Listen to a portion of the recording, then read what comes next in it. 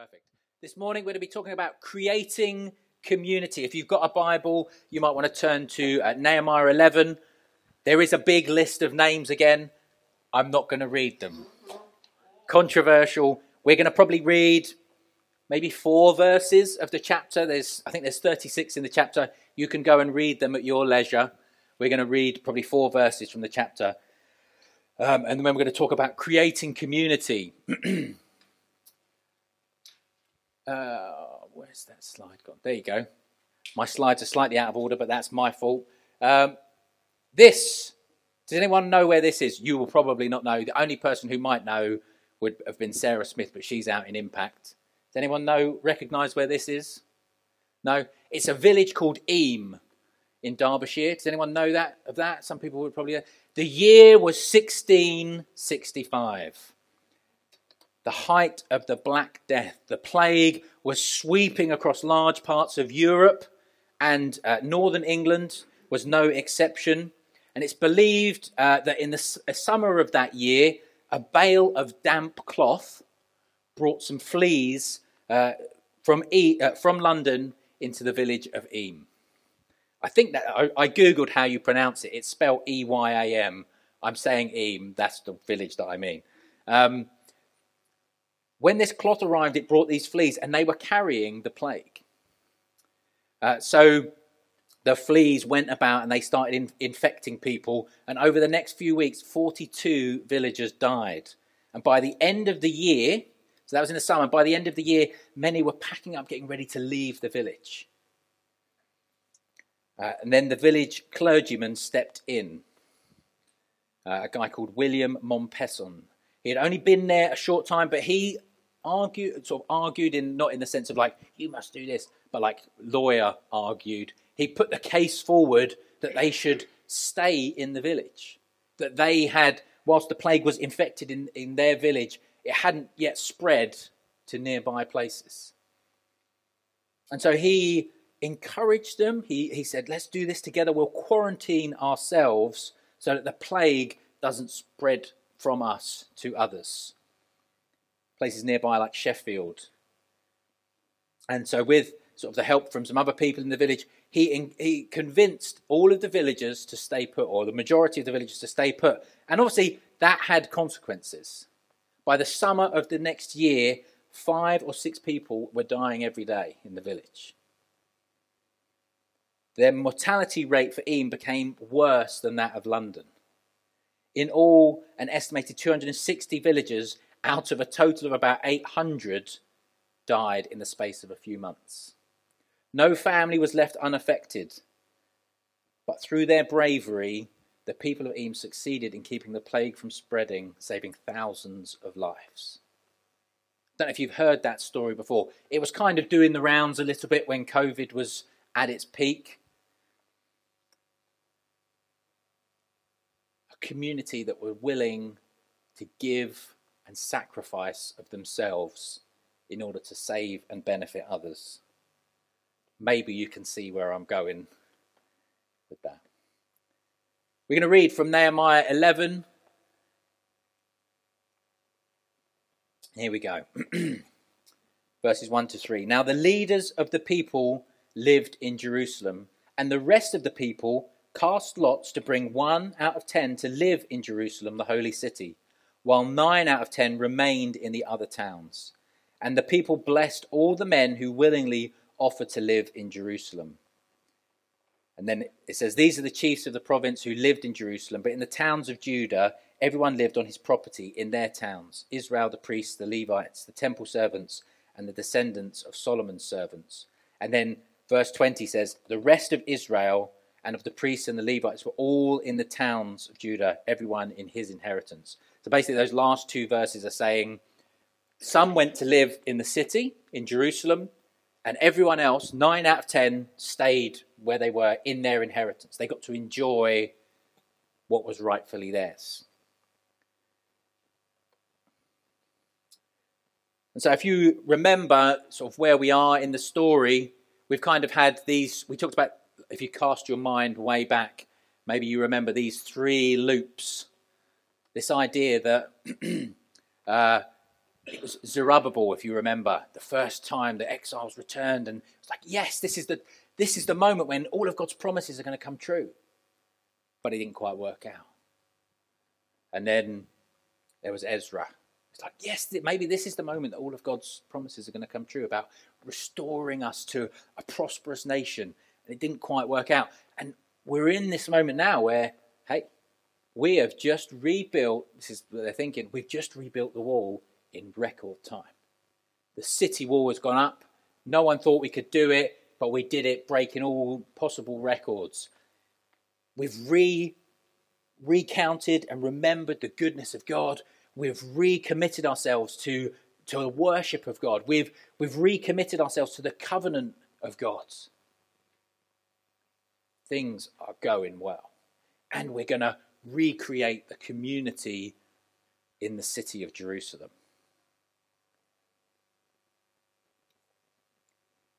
Things are going really well. This looks like it could be the moment. But why do they do this? What's the importance? Well, I almost dropped it there. What's the importance of community?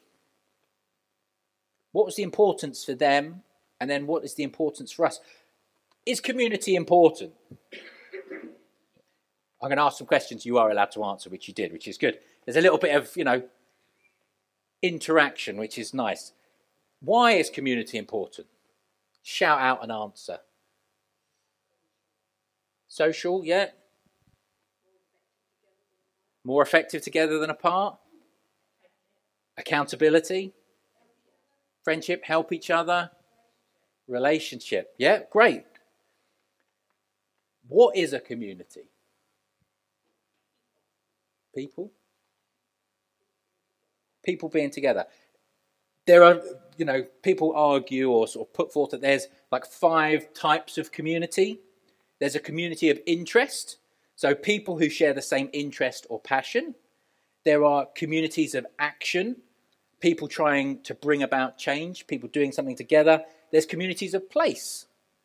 You're in the same place and so you form a community. You're brought together by geographic boundaries or sort of circumstances.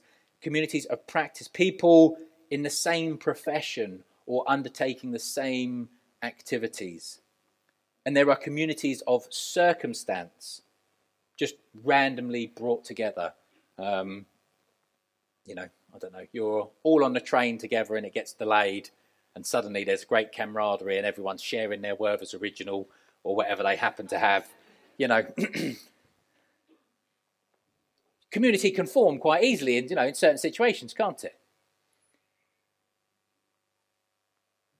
They're thinking we need to restore the community of Jerusalem. Why was that important? Community is essential. I think for them, they were looking and going, hey, we need a strong capital city. If God is restoring our nation to being prosperous, to being the place that's going to bless all the other nations, well, Jerusalem can't be like a wasteland, tumbleweeds rolling through the streets.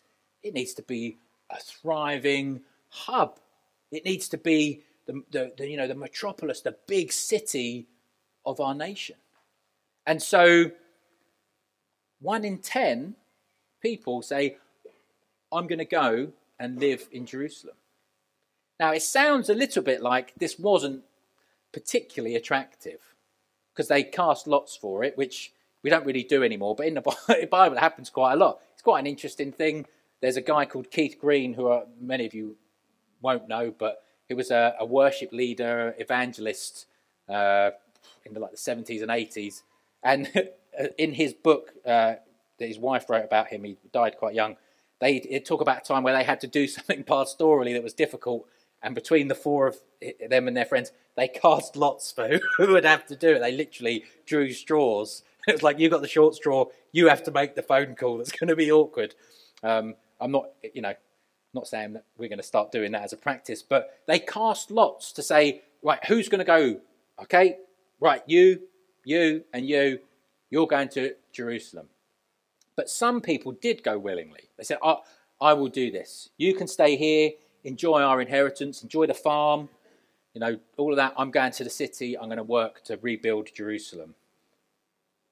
Because Jerusalem, the walls had been rebuilt, but it was in a vulnerable position. It could have easily been retaken.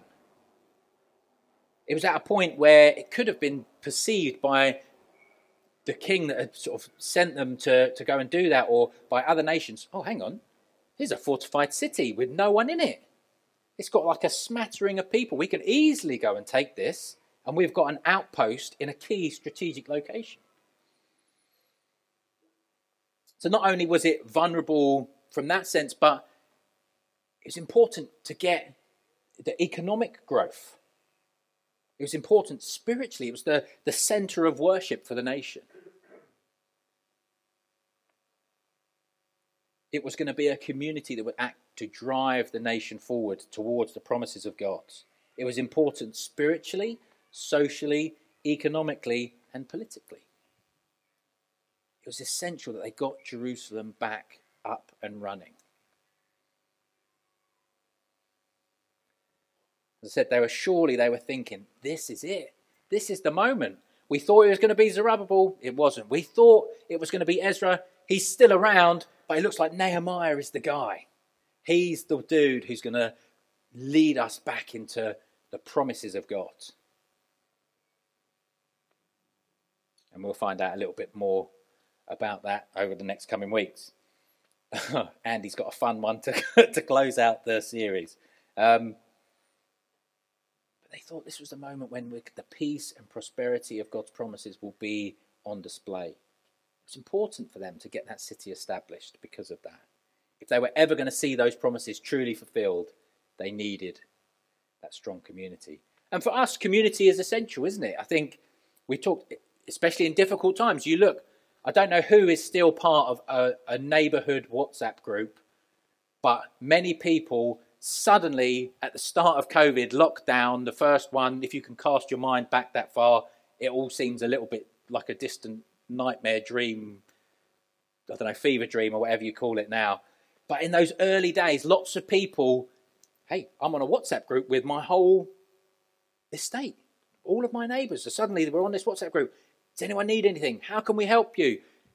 There was sort of suddenly serving one another, and this idea of we're in this together, we're a community, took hold.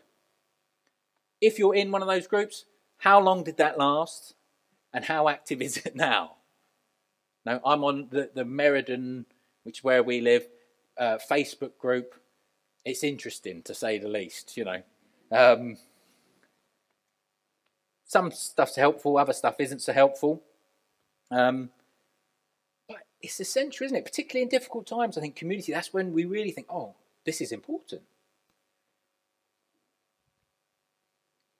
This is an aside. Sue shared something this morning about people struggling with being like depressed. And I think I'm not necessarily talking about clinical depression. I'm talking about like a low moment in your life.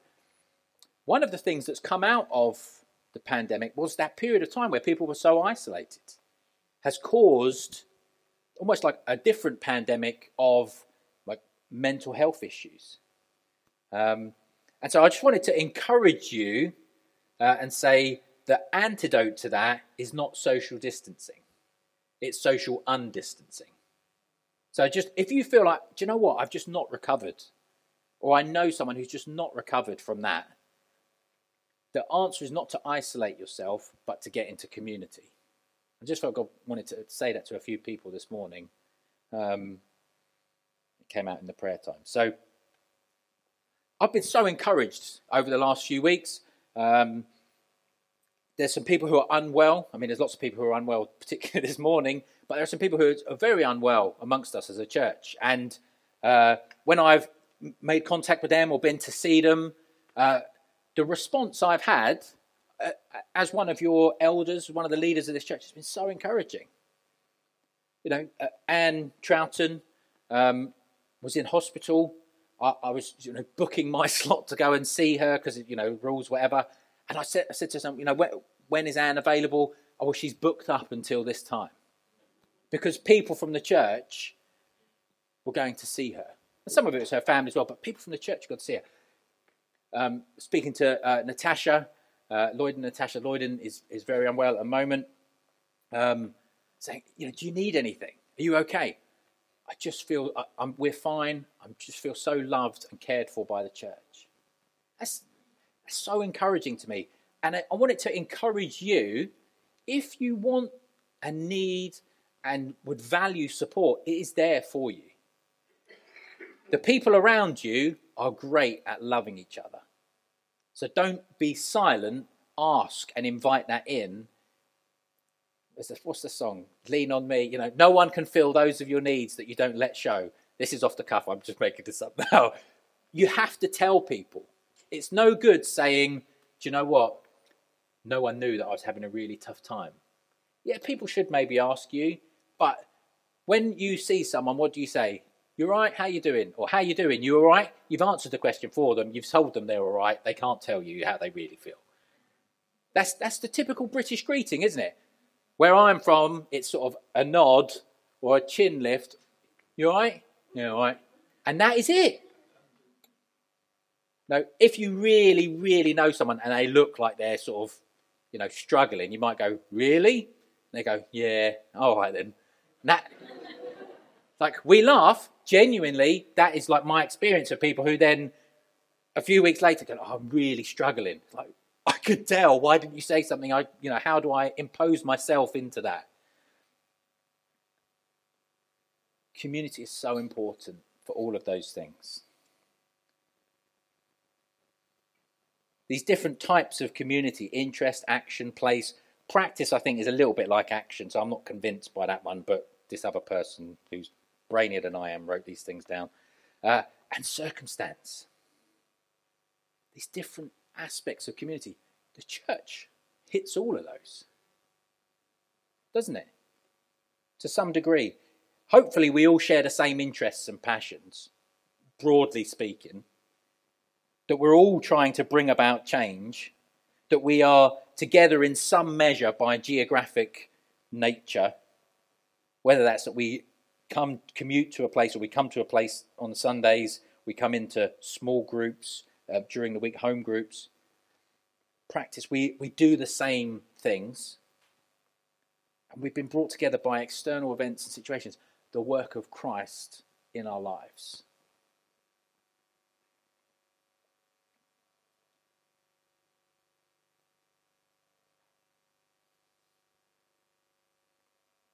In many ways, it's easy to build community, I think. That's one of our mission statements. They call it a missional triad. Christ first, transforming lives, building community. That's what we're about as a church. In many ways, it's easy to build community. As I said, you're on the train, it's delayed. Someone cracks a joke, everyone goes, "Whee!" Or you're at a restaurant. The waiting staff drops a glass. "Hey!" Everyone cheers. There's a moment of community. It can be easy to build community. It can be hard to build healthy community. And so this, I think, is the key, or one of the keys to building healthy community. Selfless deference and honouring of the other. What do we mean by that? Preferring someone else. Willing to sacrifice yourself for another member of the community, or someone even outside of the community. And I say, all that I'm about to say, I want to say in an encouraging way, because I think this is something that marks us as a people, at least to some extent. So all of this is a press into this more. Ephesians 4, Paul writes this: I, Paul, therefore, a prisoner for the Lord, urge you to walk in a manner worthy of the calling to which you have been called, with all humility and gentleness, with patience, bearing with one another in love, eager to maintain the unity of the Spirit in the bond of peace. There is one body and one Spirit, just as you were called to the one hope that belongs to your call.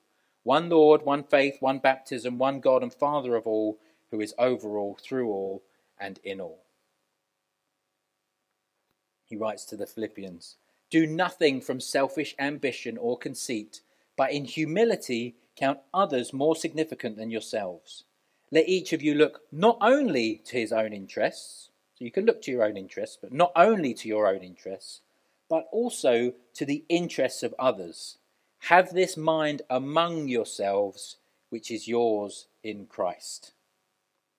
He then later on in that chapter says, I hope in the Lord to send Timothy to you soon, so that I may be cheered by news of you, for I have no one like you who will be genuinely concerned for your welfare, for they all seek their own interests, not those of Jesus Christ. Selfless deference and honouring of the other. I'm going to defer to what you want.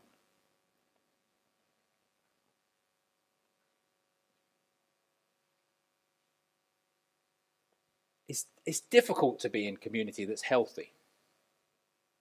Musical style. I'm going to defer to what you want. Because I want to be, because this is the community I'm part of. I'm not going to try and push for my agenda to be the top agenda. Ben's musical style would probably not be 98% of ours taste, I imagine. Drums going 100 miles an hour. Some of us would enjoy it, but others might not. But we defer to one another because we want to be in harmony with one another. We want to build community. We want to be healthy. And, sometimes we say, actually, let's go for it. Let's try something different. Let's, countrify it a little bit when Andy's not involved. Lots of us enjoy it. And it's fine, okay. And that's, we do things like the international celebration or the diversity celebration because we want to sort of recognise and experience the different parts of ourselves as a community. My prayer for those times when we do that is that it's not just once a year. If it's just once a year, that doesn't work. We're not celebrating our diversity by doing that. That's a moment to recognise it, to intentionally celebrate it. But what should happen is it should spill out from those moments. Do you know what? I just love that food. Can I come round for dinner and can you cook it for me again? Can you teach me how to cook it? No, I'm serious. Impose yourself on one another. I am Andy has given me more lifts, than you could possibly imagine. Megan despaired when we first got going. I think I've said this before. I'd ask for a lift if I need a lift. I'm going somewhere. I think you might be going nearby. Any chance you can give me a lift? Yeah, Jane's given me loads of lifts as well. We used to work at the same school. Can I get a lift with you? Great. Saves me money. You get some company. She came out the better of that. But seriously, those things should spill over that we get to, okay, I enjoyed that part of your, that's who you are, that's where you're coming from. Let me learn a bit more about you. Does that make sense? You with me? Selfless deference and honouring of one another. I said it's difficult. It's difficult to live in community. It's noted twice in this chapter that the people who went to live in Jerusalem were valiant or brave. In verse 6, it says, all the sons of Perez who lived in Jerusalem, this is the big list, so I'm not reading because it's lists and numbers. All the sons of Perez who lived in Jerusalem were 468 valiant men. Verse 8, sons of Benjamin, the sons of, men of valour, 928. They were valiant men, they were men of valour. As I said, this was important. They went and occupied Jerusalem because it needed to be defended. It needed to be established. To selflessly serve others is hard. It requires courage. Now, sometimes, we say, don't we, to people, or I say to my children sometimes, courage is not being afraid. It's being afraid, but having a go anyway. It's not the absence of fear. It's the willingness to do it in the presence of fear. I think it takes even greater courage to do whatever it is, knowing you are going to get hurt. Not there's a chance, but you definitely will. This will definitely cause you problems. The village of Eam, It wasn't like, let's be courageous and quarantine ourselves because some of us might get sick and we don't want to spread it. This is definitely going to wreak havoc for all of us. And actually, I might be able to save myself and my family by getting out. But because I'm honouring the other, I'm deferring to those who aren't part of this community, I'm going to stay here, and it might cost me. And if you look up the people that died, I'm not going to say because I'll get all emotional, there was a range of ages that died, let me just say. The families would have really suffered because they were willing to selflessly serve the other. That's real courage when you know it's going to hurt. When you know I'm probably going to die here, or I'm probably going to, injure myself. Those are the stories. I've said this before as well. I read this book. It's called Amazing Stories for Making Men Out of Boys, and it was these different tales of, like, a lot of them were British, heroes or whatever. And to be honest, a lot of them I thought, actually, looking back with my view, you were Muppets, like you were just doing stupid stuff. Some of them, it's like, really, I know this is putting my life in jeopardy, but I'm going to save you. The Royal National Lifeboat Association, there's a great story in there of men who went out to try and save some people, knowing that this was a storm. You're going out in this storm. This is the killer storm. You go out in a boat in this, you're not coming back. 99% sure. We're going to go and we're going to try and save them. It's real courage, isn't it?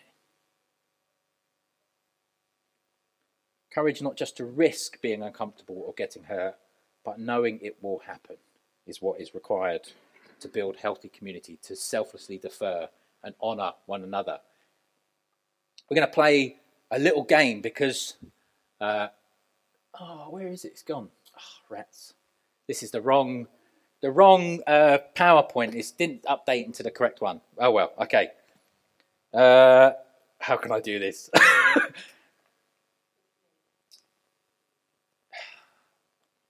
Okay, if I had a sweatshirt with a big tick on it, what would it mean? No, okay.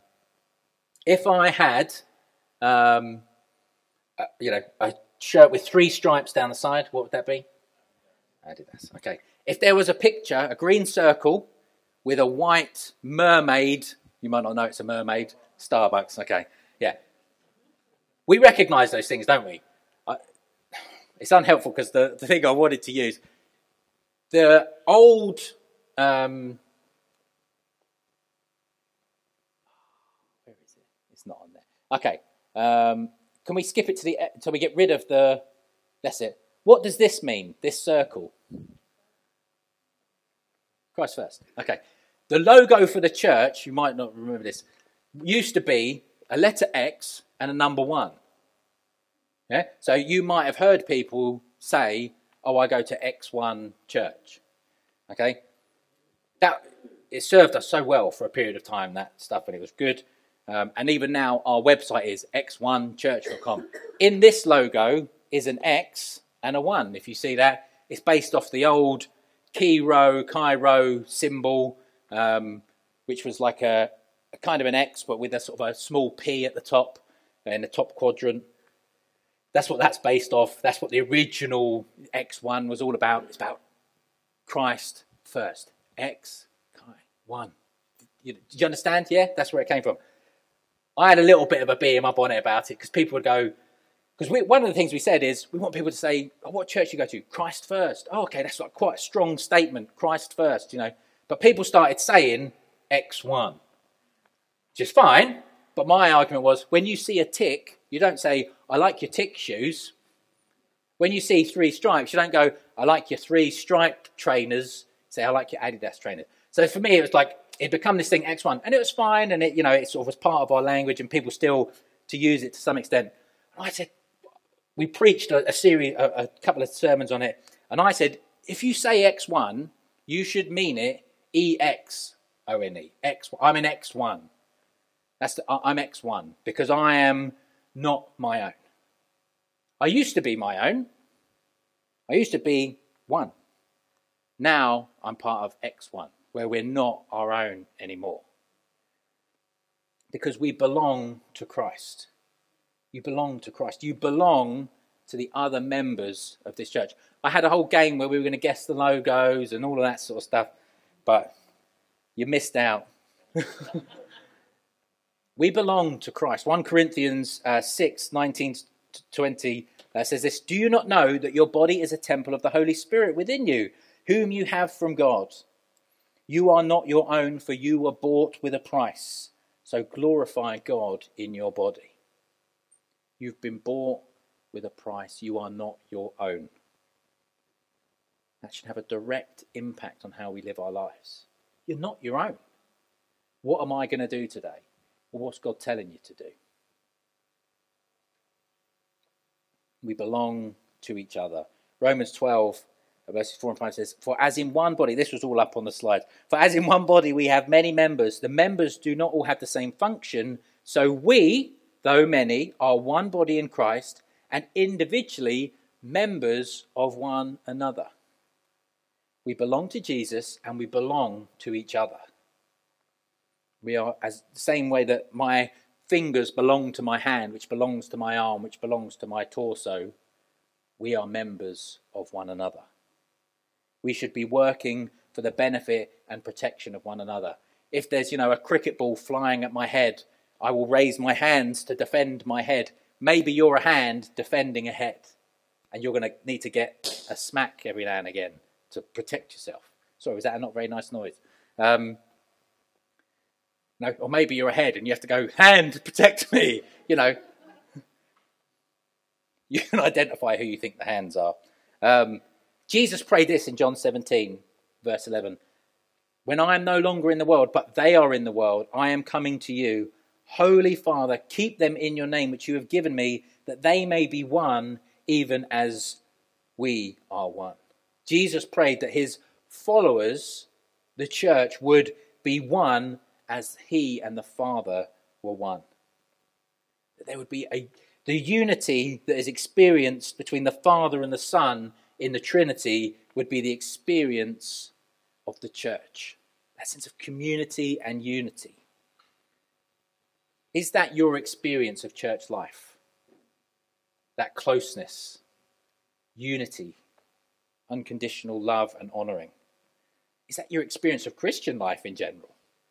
We're part of Christians across Watford, which is not easy sometimes. Brian and I are on the steering committee. Sometimes I think, man, these are guys that I find it difficult. I'm saying this, maybe they'll listen to it.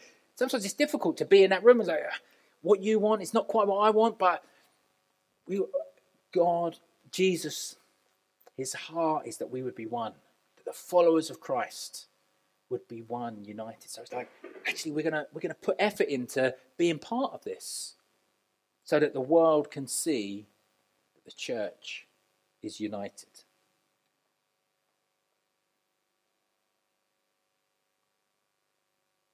I want to just quickly, can we get the thing back up? Sorry, Katie, you've done a sterling job despite my circles. There we go. What circles of community are you in where you actively need to choose the other in order to create or recreate community?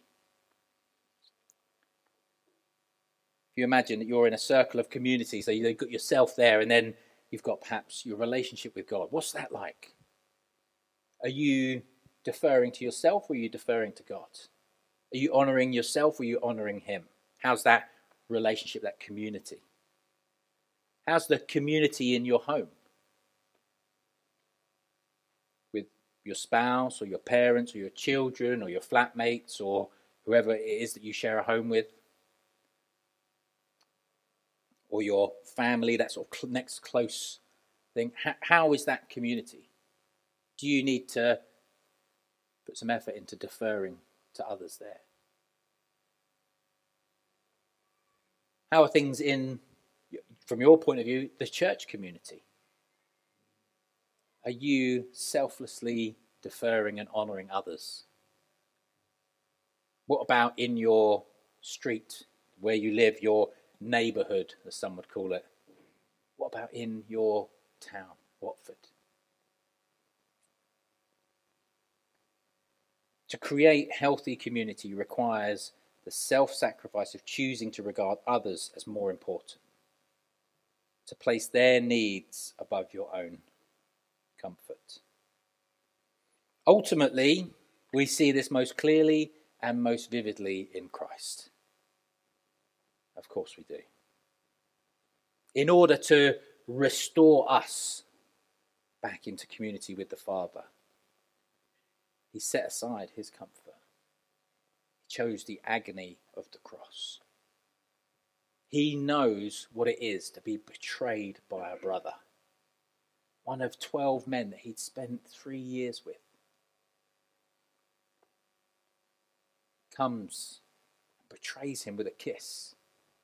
Imagine someone you'd spent years living in each other's pockets. Come up to you, hug you, and hand you over to the people that are going to have you murdered. He knows what it's like to be betrayed from within community. He knows what it's like to be abandoned by his closest allies, disowned by one of his closest friends. Someone who said, "I'll die for you," actually couldn't even stand up to say, "I know him."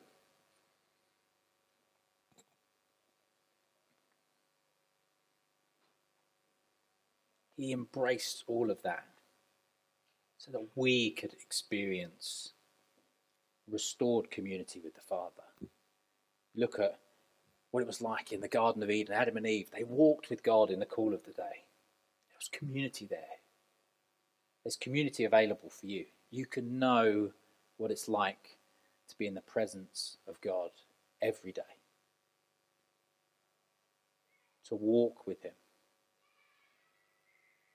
Because of what Jesus has done. Because he was willing to selflessly sacrifice himself to give us honour. He lifts the needy from the ash heap and sits them with princes. We've been honoured by Christ. I'm just going to read a short, two verses and a chorus from a song. All songs are poems. I didn't know if you know that. Songs are poems put to music. So if you think you're not into poetry and you like songs, you are. That was a thing that I was talking to someone about. That was Dave West I was talking to about that a little while ago. This is a short reading from a song called All That I Am. This is what it requires to build healthy community. I'm going to read this as a prayer over us, so you might want to close your eyes or hold your hands out, whatever you do, if you want to say, "Lord, I want to build healthy community. I want to be like those who are willing to go, the 1 in 10 who are willing to go. I want to be like that, Lord, so that we can pursue your purposes and draw others into that community that you have made." It says this: everything's on the altar now. Everything is on the altar now. No holding back, no holding out. In view of your matchless sacrifice, take every treasure, take this life. All that I am for all that you are, my Lord. All that I have for all that you are. You're the pearl beyond price, greater than life. All that I am for all that you are. Selfish ambition and my pride, I'm giving up, I'm letting die. In these empty hands I have it all, the pure joy of knowing you, my Lord. To do that, you'll need to be online. You don't need to be online. If you are online, you can still do it. Will you give up all that you are for the joy of knowing God? Will you give up your preferences, your honour, your status for the privilege of building the community of God? Lord, I thank you that that's what many of us have done. I pray you'd give us the strength and the courage to do it, knowing we're going to get hurt. It's not going to be easy. There's going to be difficult conversations. There's going to be times when we're upset. There's going to be times where senselessly we've been hurt. But Lord, I am in. I am in on the church. I'm in on your community. I'm in with my brothers and sisters. And I pray that many of them would be the same. I pray they would all be the same. We pray for Joost and Annemiek, Lord. I just pray that they would, as they go back to Holland, as they go to be part of that home church family, that they would be all in for your kingdom. Lord, I pray for us to be a family that builds healthy community, that we prefer one another, that we model the life of Christ, that selfless, sacrificial love for others. In Jesus' name, amen.